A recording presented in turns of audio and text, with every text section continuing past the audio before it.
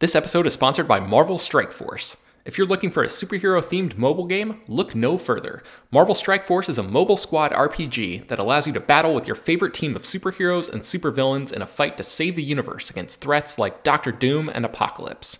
Your goal is to power up your favorite characters to complete missions, unlock gear and other resources, and beat other players in PvP modes like Alliance War and Real-Time Arena. The game is currently celebrating its 6-year anniversary, and they're letting new users in on the celebration by providing free stuff, courtesy of our unique link in the show notes. The anniversary consists of weekly events and bonuses, and if you complete each event, you can receive special rewards and skins. Make sure to log in each day and each week to take advantage of all of the new characters that are being released specifically for this event. This will be Marvel Strike Force's most generous event to date, so don't miss out. We've received a unique promo code, so new users can follow our link in the description and use the promo code MAXPOOL. That's MAXPOOL. Thanks to Marvel Strike Force for sponsoring this episode. This show is sponsored by BetterHelp. If you had an extra hour in your day, what's the first thing you would do? Get outside more? Check in on that friend you've been meaning to catch up with? Maybe learn how to play an instrument? I know I've thought about what I would do with more time in my day, and many people daydream about what they might do in that scenario. The best way to squeeze that special thing into your actual schedule is to know what's important to you and take whatever reasonable steps you can to make those things more of a priority. Therapy can help you find what matters to you, so you can do more of it.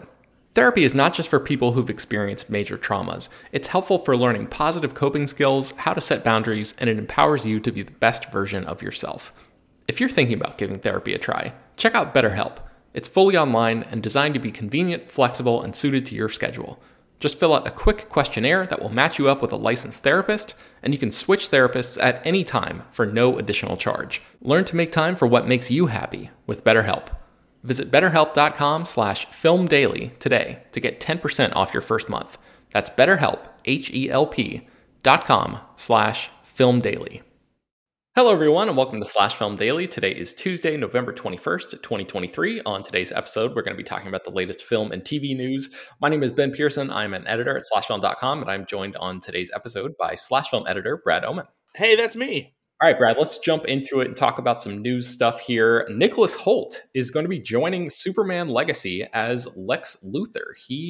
This actor, Nicholas Hoult, you probably know him from Renfield and Mad Max Fury Road and a bunch of other things that he's been in over the years. He was in the X-Men movies recently. He lost out on the role of Batman in Matt Reeves' The Batman and was reportedly a contender to play Superman in James Gunn's Superman Legacy, but now he is apparently going to be cast as the role of Lex Luthor. So what do you make of this, Brad? Well, it would be nice if they decided to make a Superman movie that didn't have Lex Luthor in it. That's my take. Oh, interesting. Okay. Yeah, sure, he's Superman's nemesis, fine, but like we've seen him plenty. Like, let's do something different. Give Superman, someone else to deal with, because we don't always have to have Lex Luthor. The same way that Batman doesn't always need the Joker, Sure, let him pop up eventually and then, make a big deal out of it. But like every new iteration of Superman right out of the gate, it's like, here's Lex Luthor. Yeah. Well, the thing about this movie that I find so fascinating, we talked about this when this news originally came out on an earlier episode of the podcast, is that this movie, Superman Legacy, takes place in a world where superheroes already exist. And so it's going to be a really crowded movie, I think. Yeah. And the idea of introducing Lex Luthor, I mean, from the original Richard Donner's Superman, like there weren't that many characters in that movie, right? Like, so Gene Hackman's Lex Luthor had a lot of room to cook and play and like kind of do his thing. And the more characters you add into a movie like this, the less time each actor has to stand out. So I kind of I'm wondering if this is going to be a thing where like he shows up for 5 minutes and then it's more about just establishing this casting for a future project down the line, just because there seems to be so much going on in Superman Legacy already. But what do you think about that? Yeah, I mean, that's my biggest concern, because we've already seen some of the casting for this Superman movie, and it's like a lot of what, who, okay. So yeah, I don't know. Like I think that's the other, issue with having like already established so much of like DC's legacy on the big screen, stuff like that. Like, sure, you want to jump in and not do origin stories all over again, but when you do that, you have all these side characters and things that you have to kind of like introduce and explain without getting too deep into it, and it can make things complicated. So I don't know. My hope is that James Gunn knows what he's doing. He's proved us, that he can handle this kind of thing before. Introducing, a team like Guardians of the Galaxy was a pretty tall order, and he made that easy to swallow, and it was one of Marvel's, best movies. It still is. So I'm hoping that he clearly has a passion for Superman, and that, maybe he's the right person, to finally give us a version of Superman with his expansive universe that maybe, works. Mm-hmm. Yeah, definitely. So speaking of the DC universe, we know that the Supergirl Woman of Tomorrow movie for DC Studios has found a writer, and her name is Ana Noguera, and she is an actress and a playwright. And she doesn't really have a lot of credits to her name right now, but interestingly, she was attached to write a screenplay for a Supergirl movie that starred Sasha Calle, who played that character in The Flash earlier this year. And that project fell apart because basically James Gunn and Peter Safran came in and said, "Hey, we're pressing the reset button on DC here."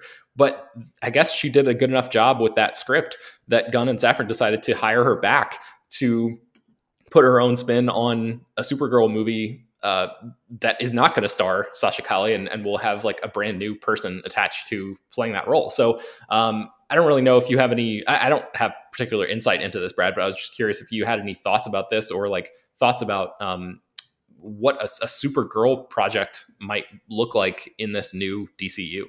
Yeah, and I mean, I guess it kind of depends on what happens with James Gunn's Superman. That's kind of the big let's wait and see, moment as far as what is all this going to feel like? What's the universe going to be like? Supergirl hasn't ever been a character that I've taken an affinity to. I watched some of the show and it was decent. Melissa Benoist was good in the role. But yeah, I'm just not sure how she'll operate in a world where Superman also exists. Mm-hmm. It just seems like two super powerful characters that together they can probably just do almost anything, unless someone has some kryptonite. Yeah. So I don't know. I'm curious more than anything.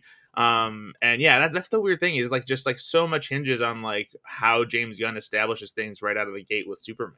Yeah, I know that this new movie, this Supergirl movie, is going to be taking inspiration from a comic run by Tom King that was released in 2021. And Tom King is a name that I've heard a lot over the past few years. I think he was involved with the Vision comics that served as the basis in some capacity for WandaVision. I was curious, you're a little bit more into the comic scene than I am. Have you read anything from Tom King at all? No, I haven't. I'm kind of terrible when it comes to actually reading comics. Usually it takes an omnibus or a graphic novel size collection for me to really dig in. And the stuff that I learn about it usually comes from just doing research for this job. So no, I haven't actually read any of Tom King's comics, but like you, it's a name that keeps popping up. And so it's his stories and the arcs that he writes are obviously something that appeals to a lot of people. Yeah.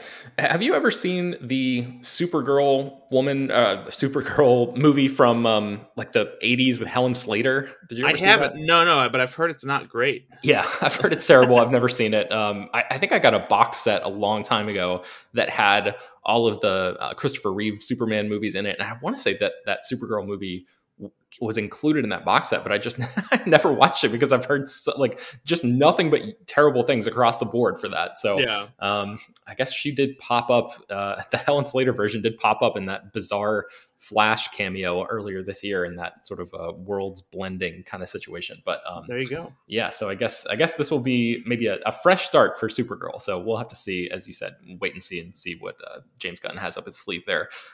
Okay, so keeping the conversation in superhero territory here, Steven Yeun's character in Marvel's Thunderbolts has been revealed, and he's going to be playing a character named Sentry. Do you know anything about this character, Brad? I don't. The only thing I really know about Sentry is I believe in comic books his suit is yellow and blue, and then in the Marvel Snap game, his ability puts a card with -10 power onto the board, and really can ruin things. Okay, so yeah, the yellow and blue thing is interesting because Steven Yeun provides the voice of the lead character in the animated series Invincible, who is a superhero who also wears yellow and blue. And evidently, Steven Yeun, like when he was doing the costume tests for Thunderbolts, just kind of like came to that realization when he saw himself in the mirror wearing the costume, basically, and was like, "Ah, crap! Like I forgot." Shit. Yeah, so he's falling into something of a pattern there. But yeah, I didn't really know much about this Sentry character. Evidently, he was created in the year 2000, and it's kind of a fascinating thing. So the character's name is Robert Reynolds, and he's sort of like this normal guy who has this incredible superpower that is very similar to like Superman's, just a lot of like sort of do-goodery type of stuff. But he also has this split personality where he has like a dark side known as the Void, who is this also like an immensely powerful superhero or super Yeah, villain, I should say. that's what his card is called in Marvel Snap, the Void, the one with a negative 10 points. Okay, yeah, there you go. So, and evidently the Void is so powerful and so horrifying that this Robert Reynolds character repressed his own memories of not only the Void personality, but also the Sentry personality, and like essentially made sure that the rest of the world forgot about both as well. So he kind of like has some vague memories of being a superhero at one point, and like of having relationships with the rest of the Marvel heroes or whatever, but nobody remembers who he is. So Okay. that's kind of like Sounds like a lot. Yeah, there's like an inherent tragedy to that, I think.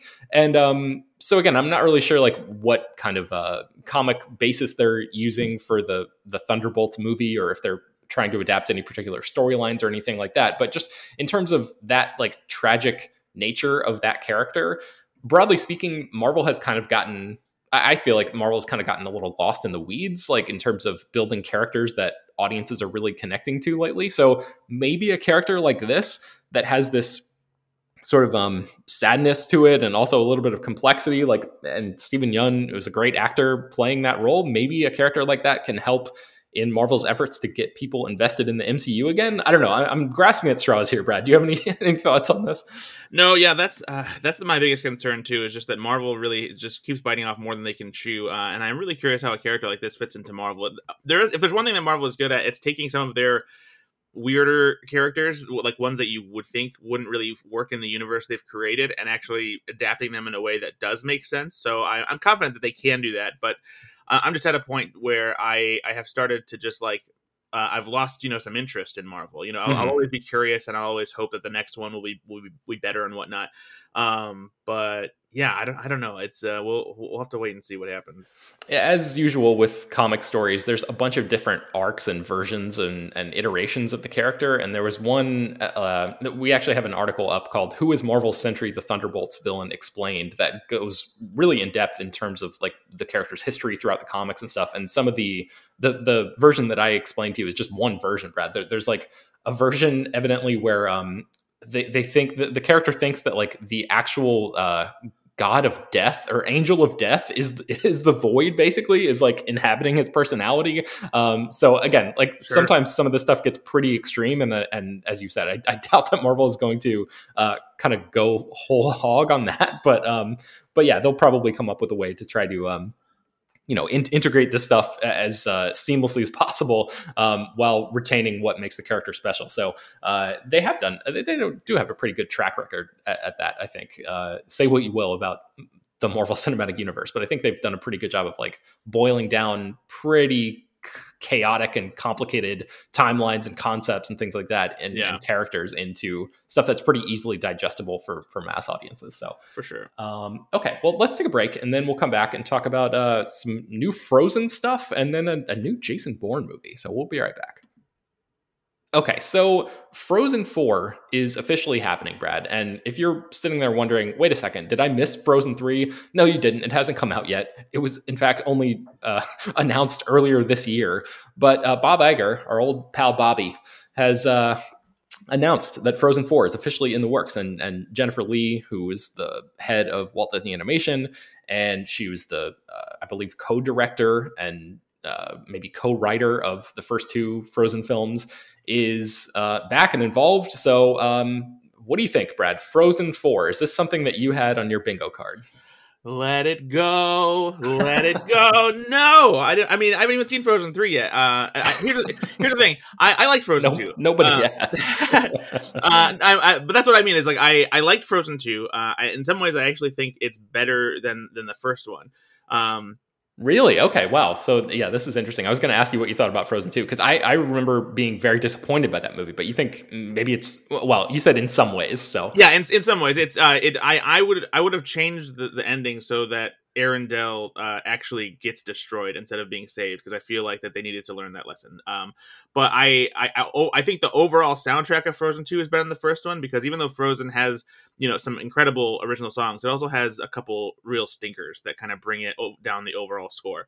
And I Frozen 2 or Frozen 1 is still great, don't get me wrong, but there are elements of Frozen 2 that I liked a little bit more. But like I don't know, I just like how much more can you do with these characters? It's just like I feel like there's maybe one more, like make it a trilogy, but like do we need four? I don't know. Maybe it just depends on how good 3 is. If they somehow are able to blow me away with 3, then sure, I might go all in on 4. But there's a reason that not a lot of animated movies have tons of sequels. yeah. So like it's one of those things where like you've done all you can with the characters and it's time to move on. Yeah, I mean, Frozen, the first movie made $1.2 billion worldwide, and the second movie made $1.4 billion. So, like, I guess this was kind of inevitable, but like, yeah, man, I rolled my eyes when this news came out because Bob Iger has been leaning on these franchises for as long as he's been leading the Disney Corporation, basically. And it was like, earlier this year he announced Frozen 3, Zootopia 2, and Toy Story 5 are on the way. And like, it's just kind of depressing. Toy Story, I rewatched the first Toy Story the other day. Yeah. And that movie is so damn good. It's hilarious and just such a great script. Like there's a reason it got nominated for an Academy Award, Mm-hmm. And like Toy Story 2 and Toy Story 3 were fantastic sequels. Which it's rare to have 2 sequels in the same franchise that are very, very good. Toy Story 4 I was not like a big fan of. It was better than I thought it would be, but it's nowhere near the magic of those first 3 movies. And so like the longer you keep it going, it's just like, no, this is exhausting. Yeah, it's like I feel like they barely escaped Toy Story 4 without like tarnishing the legacy or like really dropping the ball too much. I feel like Toy Story 4 is like okay, and that's the best that they could ask for. And it was kind of like, all right, guys, you got away with one there. But then them asking, and saying, hey, we're doing Toy Story 5. Audiences, come back and check this out again. I feel like they're like courting disappointment there. But like, it's just depressing that Disney continues to return to these same wells over and over again instead of putting more resources into building and establishing new projects. But like, okay, let's set that aside because I feel like we're both on the same page there. Do you think the fact that Bob Iger has announced Frozen 4 this early bodes well for the quality of Frozen 4? Gosh, I mean, maybe, but like it's not as if Disney, hasn't announced things before, when they didn't necessarily have a solid foundation to justify announcing them. I mean, taking Marvel into account, they announced they're going to do an Inhumans movie, and that's clearly not happening. Yeah. There's so many projects that get announced that they end up just being, oh, this isn't going to work out, and you just never hear about it again. So, and this one feels like it's way too soon because it's going to take them years to make Frozen 3, So like, when would we even get Frozen 4? Yeah, I was just wondering if like Jennifer Lee and the creative team maybe had such a strong story that they pitched and Disney is so excited about it that they're announcing it early, and obviously that would please their stockholders. Or if it was more likely that Iger and the executives went to the Walt Disney Animation team and said, we'll have Frozen 4, please. We need this by X date or whatever. And then they like reverse engineered a story from that point. Right. So I don't know. Maybe we'll find out if there's another behind the scenes doc about the making of these sequels like there was about Frozen 2. I saw our old pal Peter Soretta mention that on Twitter recently. Did you ever watch that behind the scenes doc? I don't remember if we talked about that on the podcast. Yeah, that documentary is awesome. Actually, it is a fantastic look behind the scenes of the making of a major animated movie from Disney. It's very, very cool. Yeah, I never saw that. I'll have to to add that to my list. Okay, so let's talk about our final news story of the day, which is a new Jason Bourne movie coming from Edward Berger, who is the director of All Quiet on the Western Front, the most recent adaptation of that. And yeah, I'll just start there, Brad. Like, what do you think about the idea of a new Bourne movie?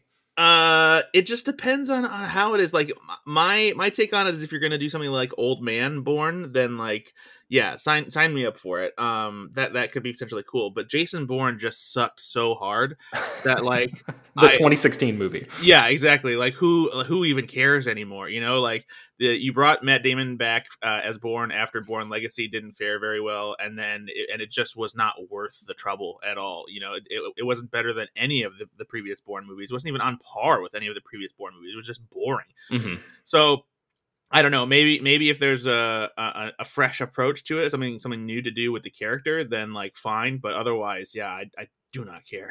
Yeah, so like we don't know if if Matt Damon is going to be coming back to play Jason Bourne.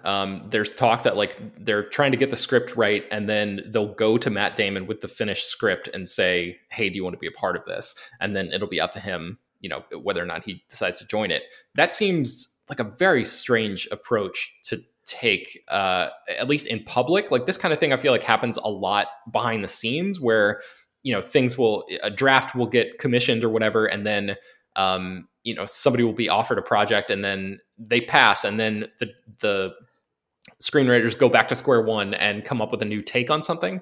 But for it to be like out in the open like this, I guess just because the Bourne movies are so popular and I don't know, maybe this information just leaked to Deadline or whatever, but like it just seems like a weird thing for them to be announcing this at this stage where like we don't know if this movie is going to be about the Jason Bourne character or if it's just going to be set in that world, because like what else could they do with it? I don't know. Like I guess the Bourne Legacy serves as like an interesting test case here because it was a side story set in that same universe. What did you think about Bourne Legacy, the one with Jeremy Renner? No, sir, I didn't like it. Didn't like it. Okay, all right. Yeah, I didn't. I thought Jeremy Renner was boring. I hated that the whole movie was. I need my cams. Where's my cams? Yeah, it certainly took on like a meme status because of the repetition of the phrase chems. I kind of like that movie, Brad, though. I really? feel like, yeah, well, it just kind of ends, and that was a terrible letdown. Was like the movie just feels like it's ramping up into its third act, and then it just cuts off. I think that's why I didn't like it, is because like there was all this like nothing happening, and then it's like, oh cool, something's happening, and then it's like, and we're done. Yeah, I appreciated the swing that it was taking. I love the idea of like side stories set in, you know, the same in franchise universes where you're like, oh, this was going on at the same time as the events of this. Like you talked about revisiting the Saw movies recently, and that was one thing that I connected to with like Saw 4, like the timeline switching and jumping and being like, oh man, this takes place then at the same time, and like characters interacting and all that kind of stuff. Like that kind of I don't know, nerdery or whatever is stuff that I appreciate, and stuff that like the Marvel Cinematic Universe does fairly well, I think, to be candid about it. But I just like I wish that they would go back to doing something like that in this world instead of just bringing Matt Damon back again. And again, we're not sure that that's actually going to happen. But what would you want to see, Brad, from a Bourne movie in 2025 or whenever this comes out? Gosh, I mean, yeah, honestly, for me, I think the best approach is to like give Bourne like a proper send off, like Logan style, you know, where like he's not quite as good as he once was, and like it's like this like desperate last push, you know, maybe it's like to finally like get rid of any remnants of like Treadstone or what Mm-hmm. is there another name for it now too? Did they upgrade from Treadstone? I thought I want to say there was like a Operation Briar Patch or something like that was like one of the organizations in Bourne Legacy as well. But Treadstone, I think that was the main one from the original trilogy anyway. Yeah. So I mean, I think if you were gonna do it like that, that would be the way to do it.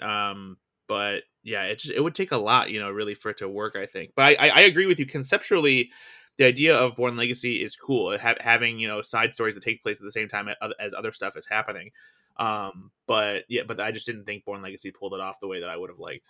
Yeah, I was just thinking about Jason Bourne, the 2016 movie, and like how disappointing that was. And like they had such a good cast. They got Tommy Lee Jones, they got Alicia Vikander, they got Vincent Cassell as like the agent who was trying to, or assassin who was trying to track down Bourne. I mean, there's like some good pieces there, but it just kind of, and Paul Greengrass came back to direct it, but it just kind of like sits there. It's just like a limp movie. There's not really much to it, and there's like this big action scene in Las Vegas. I feel like a plane lands on the Vegas Strip or something. Am I remembering that right? Do you remember anything about Jason Bourne? That sounds about right. I saw it in theaters and it just immediately left my memory. So Yeah. Pretty rough stuff there. Okay, well, yeah, maybe I don't know. I guess my hope would be that they do, like you said, the sort of Logan approach, where like they finally kill this character off and give him some closure. Because like I don't know what is left for that character to explore. He's grappled with his identity. He's discovered who he is, and then he's already gone through the steps of trying to like, I don't know, clear his name or take out the people who wronged him at Treadstone or whatever. So like, you know, on a from a narrative level, from a character based level, what else is there for Jason Bourne to do? And I guess like, yeah, maybe a one last stand kind of thing, or maybe him like training an up and coming agent or something like that. have they established whether Jason Bourne's parents are still alive? Jeez, I would have to rewatch. I'm sure there's like some Bourne fanatic who's listening to this right now who's like, "Come on, you idiot! Of course." And in minute 16 of the second movie, they say or whatever. But no, I genuinely have no idea, Brad. I have not rewatched this trilogy in a long time, and then like you, I only saw Jason Bourne in theaters once. So, so if his parents are still alive, make it personal. Treadstone is pissed, and now they are going to go after his parents, and Bourne has to stop them. It's like the thing in the first Mission Impossible where Ethan Hunt's parents get like roped into I don't know, they get arrested or something as like they put like make it seem like that they were like smuggling drugs or something. yeah.